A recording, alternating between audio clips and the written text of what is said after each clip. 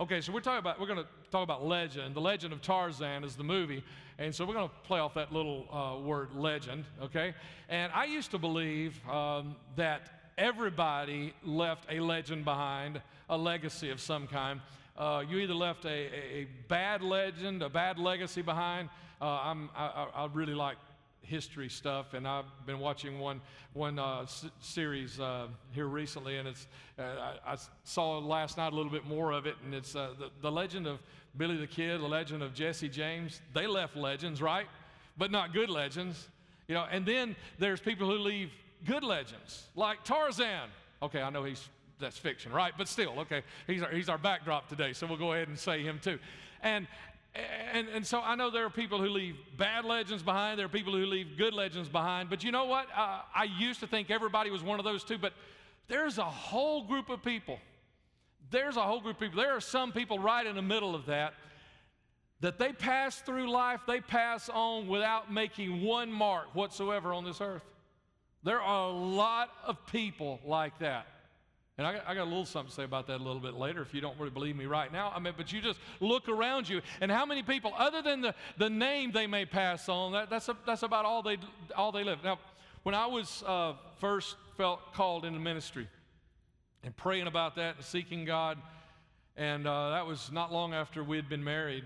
So it'd been 33 years ago, I guess it was. And when did I talked to God about it, and I asked him for two things. Now, the Scripture doesn't tell us we can bargain with God. It doesn't tell us, hey, bargain with God about you do this, he does that. No, you don't do that, but sometimes he allows you to do that. But that's not what this was. This was, God, okay, I'm going to do whatever you ask me to do, go wherever you ask me to go. One of the things, I asked him for two things, and one of the things I asked him for is I said, God, everywhere I go, I want to make impact. God, just help me make impact. If you leave this place today and there is not some mark on you because of something I have said, or maybe something Jamie or someone here has said, or something in a song, or a prayer team member, that you come forward to pray and God has put something in their heart this week, and they were just waiting to see who it was that they get to share it with. If you leave this room today and there is not some mark on you for Jesus Christ, that you've been with us over an hour and there's not some mark, I will feel like a failure, because I believe every time that I am addressing a crowd, or that I am pastor in some means, in some way, I believe every time I am supposed to have impact. And I don't believe I'm the only one. I believe we're all supposed to have impact. I believe we're all supposed to leave our mark.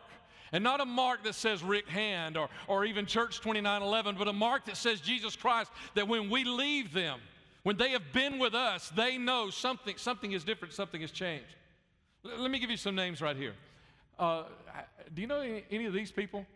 Any of these people? Okay, I don't have time for you to help me preach my message, but does anybody recognize even one name up there?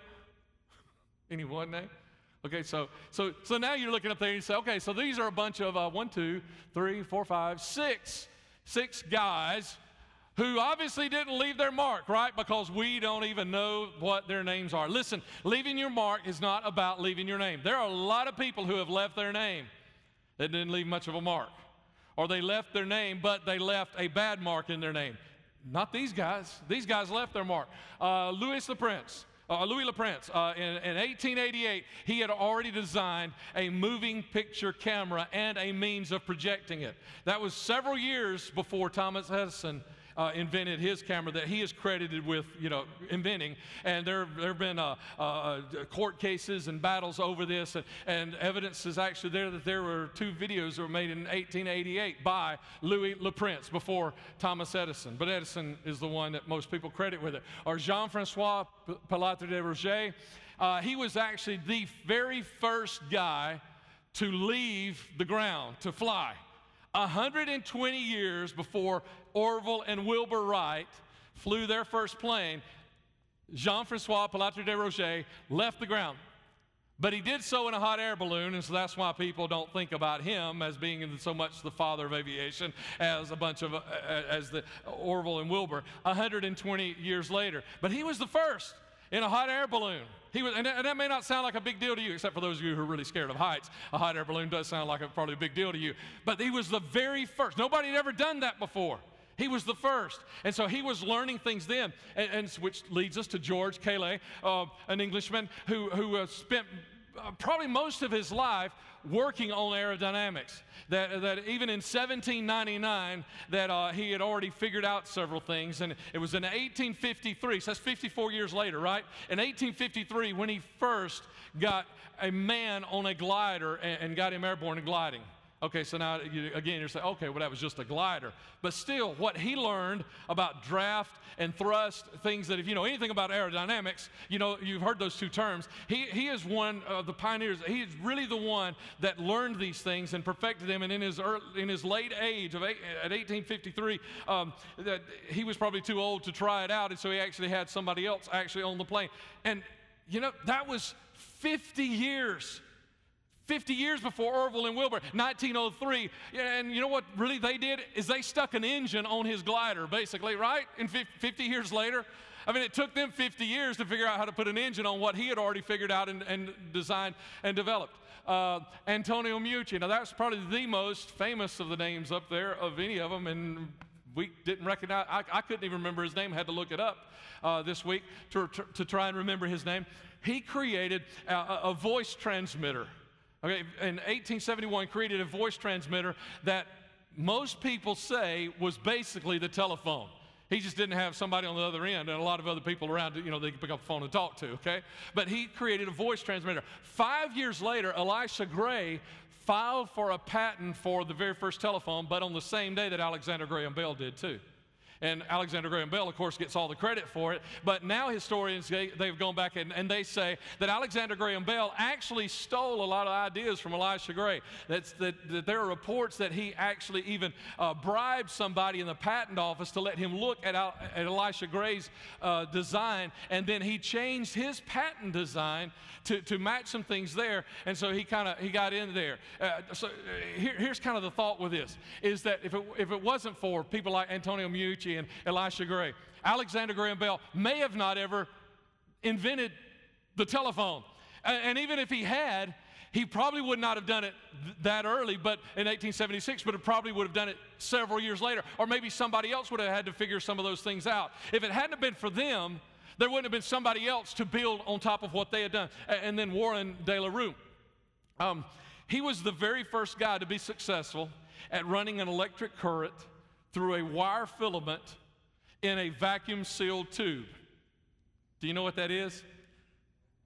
That's, for those shade tree scientists back there, it's a light bulb, okay? And the biggest problem he had was he was using platinum, and we couldn't afford platinum light bulbs, right? So, so that was his biggest problem. But he did this, and so he was the first person, as far as we know, scientifically speaking, he was the first person to actually be successful in making that light up like a light bulb. And he did it in 1840, 7 years before Thomas Edison was even born. Now, Edison, maybe he perfected it, and he made it something that everybody could use and could afford because he used other materials. But this guy was the one before. Here's my point. It's not about leaving a name. It's about making a mark. And it's not about making a mark just so people can brag on you. It's about making a mark so that somebody else's life is better. And this is what God has called us to.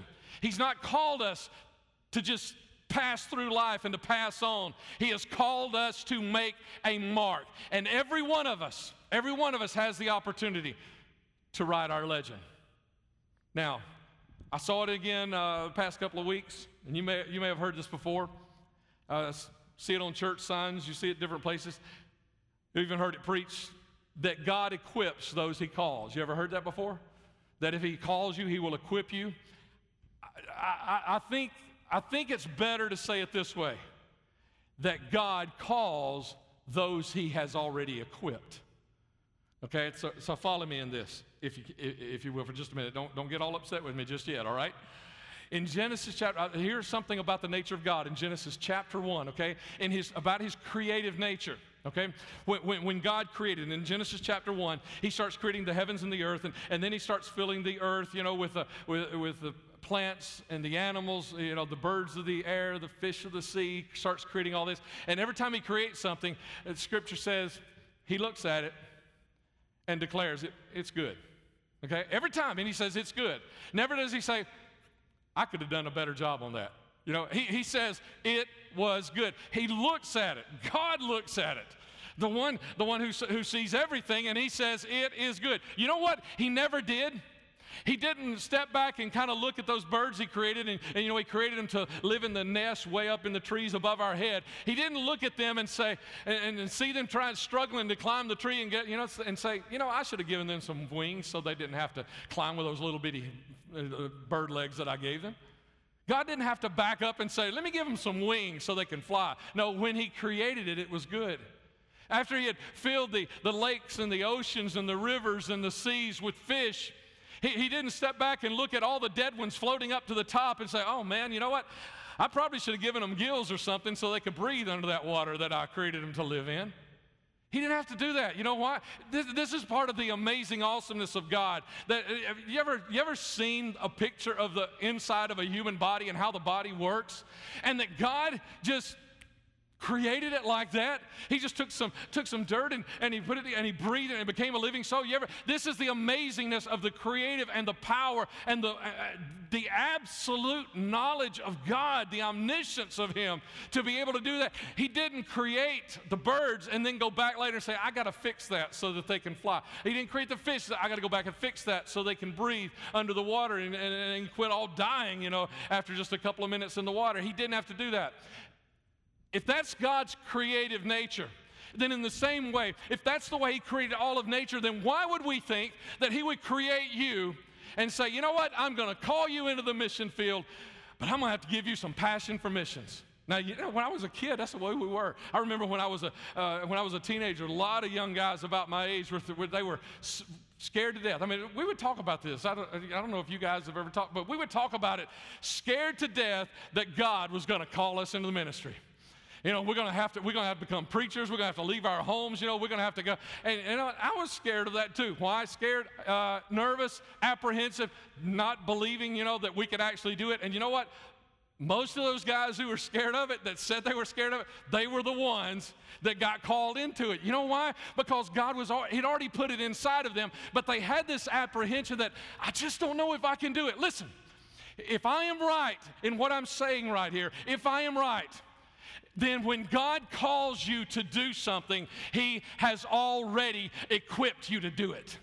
Now, that doesn't mean if he's called you to the mission field that you need to go buy a ticket and fly out this afternoon. But it means that you already have inside of you gifts and talents and a passion that God is ready for you to start developing and start learning and start growing. You don't have to change who you are to fulfill the destiny that God has created for you, because God has already invested in you. When you were formed in your mother's womb, when all of your members, as Scripture says, were being written, God was writing what your future would look like and what it would be like one day. And he has already gifted you with the things that you need to fulfill the purpose, the vision, and the destiny that he dreams can be awesome for you. And I know it's really easy for us to say, but I just don't know. And like I say, a lot of times, we want to say, but you just don't know how bad I've been, Pastor. You don't know how many things I've done wrong. You don't know what kind of stuff I've done wrong. If God has called you, he has already equipped you. You are already passionate enough about this. But you don't find people that are called to the mission field that somebody has to go buy their ticket, tie them up and stick them on an airplane and send them out. If you find somebody that's called to the mission field, you cannot nail them down in the United States. They are going to leave this country because they are called to do it.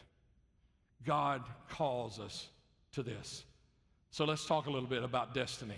God calls us to these things, the things that he's already equipped us for. Your destiny will chase you. In the movie, Tarzan, the movie picks up and he's already living in England. His parents died in shipwreck, or right after the shipwreck. in Africa. He was raised by the apes. He's rescued, as a man, and after he's grown up. He gets back to England, assumes his place in society as Lord of Greystoke, over that family and over that household and all that kind of a thing. John Clayton, Lord of Greystoke. And so now this is who he is. He's married to Jane. The me Tarzan, you Jane. He's married to Jane. She's his wife. She's just lost a baby in the movie. She's just lost a baby. She was pregnant. She lost the baby. And so, he doesn't really want to go back to being Tarzan. He doesn't want to, but his destiny will not leave him alone. Your destiny will chase you, doggedly chase you. It will be after you. You will either fulfill your destiny or you will be miserable. For Tarzan, it was the king of Belgium who asked him to go back to Africa. And then the prime minister of England, where he was a citizen, where Tarzan was now a citizen, as John Clayton, Lord of Greystoke. The prime minister was trying to sell him on it. I mean, it was a political sale, but he was trying to sell him on going back and why it would be good for everybody involved and concerned. And then George Washington Williams, he's twisting his arm, and finally, Tarzan says, okay, I'll go back, but I'm going back on my terms. I'm going back as John Clayton. I'm not going back as Tarzan. I'm going back as John Clayton. And so he goes back, and when he's there, and I'm going to try to say all this without giving any spoilers in case any of you want to go see it. And it is a great movie, whether you're a Tarzan fan or not, all right? And when he gets there, he's just kind of hanging out. I mean, he runs into some lions that have grown up now. And they remembered him when they were cubs. Maybe they smelled him or something. I don't know what it was, but, he meets them. He meets the village where Jane grew up. Her dad was a missionary there, and so he meets the villagers, and they're all there. And then all of a sudden, the villain shows up, Leon Rome. And Rome shows up, and here's what you need to understand about your destiny chasing you. Your destiny will chase you, and when you are ignoring your destiny and refusing to walk in your destiny, and refusing to walk in the purpose for which you are gifted, when you don't do that, you're going to be miserable. And here's what's going to happen. It's still going to show up. But instead of showing up as blessings, what it's going to show up as, it's going to show up as those weeds because you've been ignoring the fact that you have destiny, that you have purpose, that you have calling. And so you're not paying attention to what is creeping in. And then the actual villains of your life, the battles of your life, they're going to show up because you've been ignoring what you're really called to do, who you really are. You've been ignoring that. You're trying to set it aside. You're saying, that's not who I am. I am not Tarzan anymore. I'm not that. And the villain shows up, because his destiny was chasing him. And then Jane, his wife, she's kidnapped. And his destiny is chasing him. They're in the jungle. She's kidnapped. I mean, there's about nothing left. His destiny's chasing him. Nothing left to do except follow the destiny, right? The apes that raised him, they come under attack. Almost the entire nation of able-bodied men that are there are being captured and taken into slavery. Over and over and over, his destiny, and even Mbonga, the one guy in Africa who wants to destroy Tarzan more than anybody else. And I'm going to say this without a spoiler here, okay? But Tarzan even finds his destiny in a meeting with Mbonga and trying to bring some resolution to their feud that they've had going on for all of these years. Even in that, your destiny is going to dog you. It's going to chase you. It's going to be after you. And you are not going to. And what happens is people start looking for satisfaction, looking for fulfillment, looking for happiness, in all the wrong places. Why? Because they're running from their destiny. And they begin acting out in other ways, in ways that aren't really what fit them. And this is one of the big things I got from this movie. Is that Tarzan, because he was running from it, more and more problems showed up. And they just kept showing up. Why? Because he was not in his destiny. And you have to accept your destiny. In the book of Numbers, chapter 23 and 24, is a really cool story about a man named Balaam. Balaam was, by my estimation, obviously a prophet. Now, King Balak, he hated Israel. He hated the nation of Israel. And he was hiring Balaam to speak a curse. He wanted Balaam to ask God, the God of Israel. King Balak wanted Balaam, the prophet, to ask the God of Israel to curse his own people. And so he offered him a reward. He offered him money to do this. And in the book of Jude, we read there that Balaam ran after the prophet. He ran after the reward, that he wanted this. Okay, so Balaam wanted this. And so they go up on this mountain, and Balaam says, okay, let's build some altars. And they built some altars and sacrifice to God. And he asked God, said, what can I say against your people? And cool thing, okay? Because Balaam really wants the money. So he's ready to speak, God, let me speak a curse, because they hadn't always followed you, right? Oh, come on, somebody listen to me here. Because some of you are thinking, man, I've messed up. I haven't always followed God like I should. And so maybe Balaam is saying, God, there's some error down there in the nation of Israel. So let me speak a curse over them for you, and I can make this money, God. Maybe I don't even pay tithes on it, God, or whatever, And so here's what he does is then he gets there, and he's ready to speak the curse, looking down into the valley over Israel. And he's ready to speak the curse, and he opens his mouth, and instead of a curse, God just fills his mouth with a blessing. Balak, king, he gets really mad. So I didn't call you here. I'm not paying you to give don't bless them more than they're blessed. And so they go to another place. Same thing happens. He gets ready to speak the curse, and God fills his mouth with a blessing. Balak's even more angry. They do it a third time, and he gets to the place, and he gets ready to speak the curse, and he opens his mouth, and again, he speaks a blessing instead of a curse. And King Balak's beside himself. I ain't paying you for this. I'm paying you to speak a curse. And Balaam says, how can I curse whom God has not cursed? Somebody needs to hear that this morning. The reason you need to walk in your destiny is because if God is speaking blessing over you, there is no curse that can be spoken over you outside that can overcome the blessing that God is speaking over you. But here's the thing. We want the blessing over us.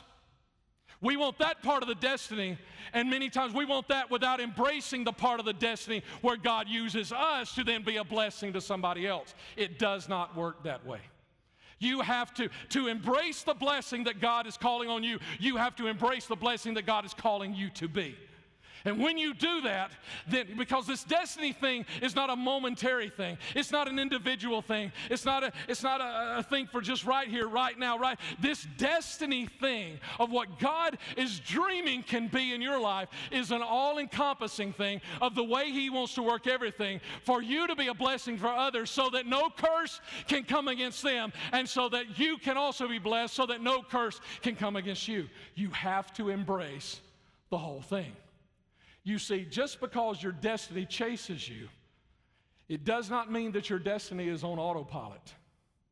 Actually, it is not. You can lose. You can lose your destiny. You can lose your way in your destiny. It is not on autopilot. Let me give you a story right here. Two guys in the Bible. There were two Sauls in the Bible, S-A-U-L. One in the Old Testament, one in the New Testament. The difference between these two guys, though, has nothing to do with Old Testament, New Testament, has to do with who they were. The first one was the king of Israel, the very first king of Israel. And what we find, the scripture, the one verse I wanted to bring to you right here, 1 Samuel chapter 3, verse 16, 31, verse 16, 31:6, is about his death. He is in battle with the Philistines, and he gets injured, and he asks someone to run him through with a sword, kill me so that I don't just lay here until the Philistines come and they torture me and they tear my body to pieces and all that, just kill me. They won't do it. So Saul falls on his own sword. His armor bearer falls on his own sword. You remember Jonathan, David's really, really good friend? You ever heard about David and having a great friend, Jonathan? He's also killed in battle that day. As a matter of fact, what it says is, so Saul, his three sons, his armor bearer, and his troops all died together that same day. Who was this? This was the very first king of Israel. That when Israel started asking God, give us a king, God said, here's the man. And he sent Samuel over to anoint him. He and Samuel, the prophet, the prophet of God, went to anoint, the high priest went to anoint Saul to be the king of Israel, the very first king of Israel. And he did all right there for a little while, but he lost his way. But in the New Testament, there's another man. Again, this is not about Old Testament, New Testament. It's just about two different men. The other story is about a man who was a Pharisee. If you've heard many sermons, you've heard about Pharisees and how they hated Jesus. the religious folk of his day. He was one of them. And he was a little younger than Jesus, so he was really around more after Jesus. That was when his adult years were more during that time.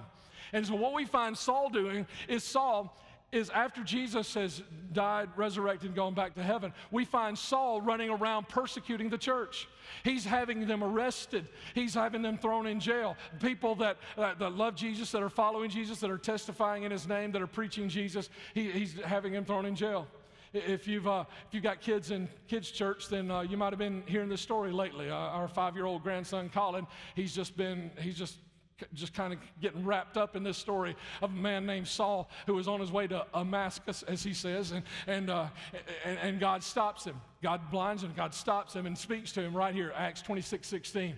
Now get to your feet, for I have appeared to you to appoint you as my servant and witness. You are to tell the world what you have seen and what I will show you in the future. So here's what God has just said to this Saul. His name is going to become Paul, and we're going to hear about it in the rest of the New Testament. But when he saw, God stops him, and he says, I am calling you, and he says, I'm calling you to tell everybody what you've already seen, and I am going to tell you some more things. I'm going to show you some more things in the future. It's not just what has been, but there's also a future. And so here's what we have. The difference in these two guys is that one thought his destiny was on autopilot. He thought, man, I've arrived. I am the king. I have servants waiting on me. I'll never work another day in my life. I'm going to have everything I want until I breathe my last breath, and then one of my sons is going to be king. Wasn't going to happen because his sons, he didn't know it, but they were going to die in battle. Because Saul thought his destiny was on autopilot. It's all done. It's all good. Stick my hands in my pocket, get me some sweet tea, get the remote and sit down in the recliner because I got it figured out now. All my family's in church today. Hey, we finally got it together. We all got in church all one time, one day, or all my family is serving God. It's just like you get it all together, and then when you think it's on autopilot, that's when it starts falling apart because it's not on autopilot. You've always got something that is attacking, that is going after. But then you've got this other guy, this other Saul, who was chasing Christians, who was beating Christians, throwing them in jail, causing them, some of them probably to even be put to death. And then God stops him and says, I have a destiny that's so much greater for you. And you know what happens to him? He ends up writing half of the New Testament. A lot of the stuff that we preach, a lot of the stuff that we quote, the stuff that we claim in our prayers came right from some of that stuff that God says, what I will show you in the future. And he wrote it down so that you and I still have it today. And so we can claim it in our prayers, the power of God that God wants to give us. Half the New Testament is written by this Saul. So you know what we have? We have two Sauls who are passing. We got one Saul who started great, but he was headed down. And we've got another Saul who started at the bottom, persecuting God's own people, yet he was pushing to go the other direction, and they passed. That's the difference. Here's the difference. Here it is. It's what direction you're headed in. Are you headed towards your destiny? Or you think, well, it's just pretty good right here, and it's just all right the way it is. Can I tell you something? There is a ton of unfulfilled purpose in every cemetery around this world. You and I walk around with unfulfilled purpose in our hands, in our hearts, in our beings every day. And many people are going to be like that middle crowd that I talked about at the very beginning of this message. They're not going to have any impact. They're going to die and carry their purpose to lay with them in the casket for eternity. I've purposed, I don't want to be that person. I want to have impact. I want to make a mark. And, that's why maybe sometimes I'm a little brash. Maybe sometimes, because I say I'm not really the greatest counselor because, I meet with you first time, tell you what to do. Next time I'm like, you done the first thing. Yeah, come back to me when you do that. It's like I want to make my mark. I can't make my mark if you're not willing to do your thing. Thank you, Jeff. He said it good last week. If I'm doing most of it for you, you're not getting anything done. I'm just enabling you to keep doing what you're, if I'm building you up enough on Sunday so you can make it till next Sunday, I'm doing nothing but enabling you to just coast on autopilot. I want to challenge you to write your legend, because it does not matter how many gifts you have. It does not matter how many talents you have. It does not matter how much passion there is inside of you if you never use it. If you've put it on autopilot, you're going to lose it. It's going to slip away from you. So let's talk about the legend, right? Right? It does not matter. I think I just quoted that one. The next slide is, the legend. Make sure I'm staying on line here. The legend. Tarzan, the legend. People loved him. When he got back to England and he was John Clayton, Lord of Greystoke, oh, they embraced him. Oh, he's that man, the hero. And they embraced him. And so, you know what? When he got the invitation and the arm twisting and all that to go back to Africa, he was in no hurry to go back to Africa. His wife had just lost a battle. Let's just stay here. Let's just play the game. Let's just play the part. Lord, I'm Lord of Greystoke now. Everybody wants me to come and to their dinners and their banquets and speak. And people want other people to know that I'm their friend. They know my name and I know their name. And he was a lot like that first Saul when he was in England. That I've got it all made right now. It's on autopilot. Everything is good. Let's just float through it.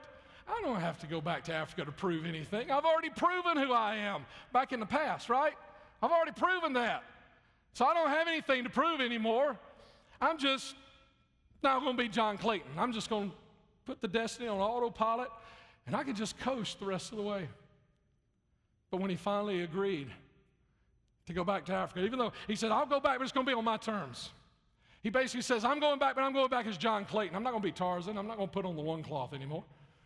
I'm not going back to be the ape man. I'm not going back to do those. I'm going to swing through the jungle and hang on to the vines. I'm not going to talk to the animals or any of those kinds of things. I'm going back as John Clayton on my terms. My destiny is set. It's on autopilot. I'm going to do that. And he goes back. And when he goes back, his destiny won't let him leave it there. His destiny won't let him, because everybody's twisting his arm, everybody's doing those things. But he gets back there, and when the villain shows up, the villain takes his wife and heads back into the jungle with her. And he wants to, and I know this is where some of you are, and come on, guys, let's start with us guys, okay? God didn't make us head of our family so we could be the boss. God made us head of our family so we'd wake up first. Come on, guys. And what happened was he took his wife and he headed into the jungle. And he wanted to just coast, and he wanted to just let things go easy and smooth. But you know what? When your wife has been kidnapped, it's time to become Tarzan again. I remember when this happened in the movie. Brent and I were watching it this week. I remember when this happened in the movie. I turned to him and I said, wow, this is Taken 4 in the jungle. I'm sorry if you're not a Liam Neeson fan, that just went right over your head, right? The Taken movies, right? But it's like, here we go. This is going to be it. Because when your wife is taken hostage, when your wife is kidnapped, it's time to become Tarzan again. And some of you, you're looking at maybe it's not your wife that's happening to, or maybe it's your kids. When your kids are being taken hostage, when your kids are having their innocence taken by this, it's time to become Tarzan again. Come on, guys. It's time to turn off the autopilot and say, it's time for me to take control of this thing again. It's headed in the wrong direction. We need some men to shake it off again and to stir up that Tarzan spirit inside of them. We need some women. Come on, wives. We need some women to raise themselves up again and start praying the prayers over their husbands and praying the prayers over their families again. That when your family is under attack, it's time to be Tarzan again. Here's scripture for this in Esther. I don't know if you know the story. Some of you may not know the story of Esther, so let me just set it up just a little bit right here. Esther rose to the kingdom to be queen of the kingdom of Persia. And no one knew that she was a Jew. And the Jews were in danger of being exterminated. completely wiped out in one day because someone didn't like him. But he didn't know that the queen was actually a Jew also, an Israelite. And so Esther, the queen, who has hidden her heritage to this point, her uncle comes to see her and talks to her, sends her messages and talks to her. And this is where we are in verse 14 of chapter 4. He says, Esther, okay, the word Esther's not there, but he's already talking to her, okay? Esther, if you keep quiet at a time like this, deliverance and relief for the Jews will arise from some other place. Hang on right here for just a second. Here's what he is saying. He is saying, by God. Now listen, some people use that almost like a swear term, right? By God. I'm not using it as a swear term. I am telling you what he is saying is, by God, relief is coming. Oh, somebody needs to hear that today. That you're in a battle, you're in a struggle, and you don't know how you're going to make it. By God, relief is coming. And if you don't do it, by God, relief is coming. If the person that you've been depending on doesn't do it, by God, relief is still coming. If you have been depending on your husband to be the man of God and he's not been it, let me tell you, lady, by God, relief can still come. Or if you've been dependent on your parents and they're not doing it, they're not living for God, I can tell you that by God, it's going to happen. And when it happens, though, if you aren't part of it, then you and your relatives are going to die. Because if you're not part of your destiny, remember that whole thing is wrapped up together. And by God, God is going to send deliverance and victory to some people sitting in this room. And send deliverance to some people in your homes. And send deliverance to some people that you work with and that you're associated with and connected to in our communities. And he's going to send this. And if you aren't part of that, then you don't get to also be part of the destiny and the blessing that he wants to put in your life. You've got to take both of it. But then he concludes with the challenge. Who knows, Esther? Who knows if perhaps you were made queen for just such a time as this? Some of you are facing battles that I can't even imagine. I sat with one of my best friends last Monday, and I just told him, I do not know how you get up every morning and face what you have to face. Some of you are facing stuff like this, and you're thinking, I just don't know if I've got another day in me, if I've got another prayer in me, if I've got another fight in me. But you hang on, because by God, relief is coming. It is coming, and who knows? It may look like you've spent your very last bit of energy and you said your last prayer, but who knows if this is the moment that God has destined for you to be just such a time as this. Can I ask you to do me a favor? Would you join me at the front? If you're a first-time attender, we like to close around front with a final thought, a final prayer, and a final song, and we'd love to have you join us if you can. We'd love to have you join us if you feel comfortable. If you can't stand, you're welcome to come sit on the front row with us, or if you need to just stay where you are, that's good too. We want you to be ministered to and comfortable there. Just before I give you one last little thought. See these people standing here in front of you? The prayer team, got that lanyard on. They've been thinking about you and praying about you this week. Anxious and ready. And listen, I'm praying with you. They're praying with you because some of you have sent prayer requests in, or some of you have told me what you're dealing with. I'm praying with you over that. You know that? They're praying with you over that. And we would just like the opportunity to do that one-on-one. Just like God calls us to do, to help you. Because some of you are in battle and you need that. And listen, if you can't come forward, if you'll raise your hand, make eye contact with one of these prayer team members, they'll come to you, okay? If you need them to, all right? So please just do that last thing right here. Not everybody has a global reaching destiny like exposing slavery, like Tarzan did, or Christine Kane, age 21. You know, not everybody has that global reaching destiny like that, but everybody has something awesome to do for Jesus. And those people you touch, it will be just as impactful as something that is global for everybody else.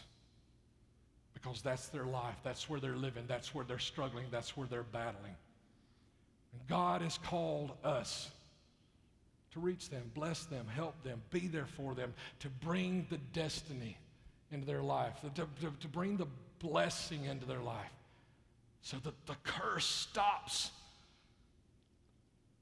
God's calling you to speak a blessing over somebody today, this week, so the curse stops. Imagine that by your words, you can speak blessing over somebody. And because of your words of Him speaking blessing over them, the curse will have to stop. Imagine the power you have. And so here's what I challenge you with. I really ask you, before you leave this room, I really wish you would get your smartphone out if you got a smartphone. If not, pen and paper, okay? Get your smartphone out. Make yourself a reminder for every morning this week to remind yourself that every day you are writing your legend. Every day you write your legend. And the days that you take off and say, I just don't really want to be the man of God I'm supposed to be today. I'm just going to take a break. I don't want to be the woman of God I'm supposed to be today. I'm just going to take a break. You're writing your legend.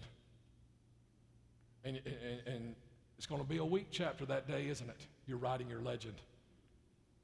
It's either going to fall apart or it's going to be about you're writing your legend. I really challenge you. Would you follow me this week and do that? Would you this week remember? I'm going to ask the Holy Spirit to remind you, but I'm going to ask you to remind yourself, put it on your smartphone, I'm writing my legend today. For at least a week, remind yourself, I'm writing my legend today. Step up. Somebody is depending on you to be the legend that God dreamed you could be.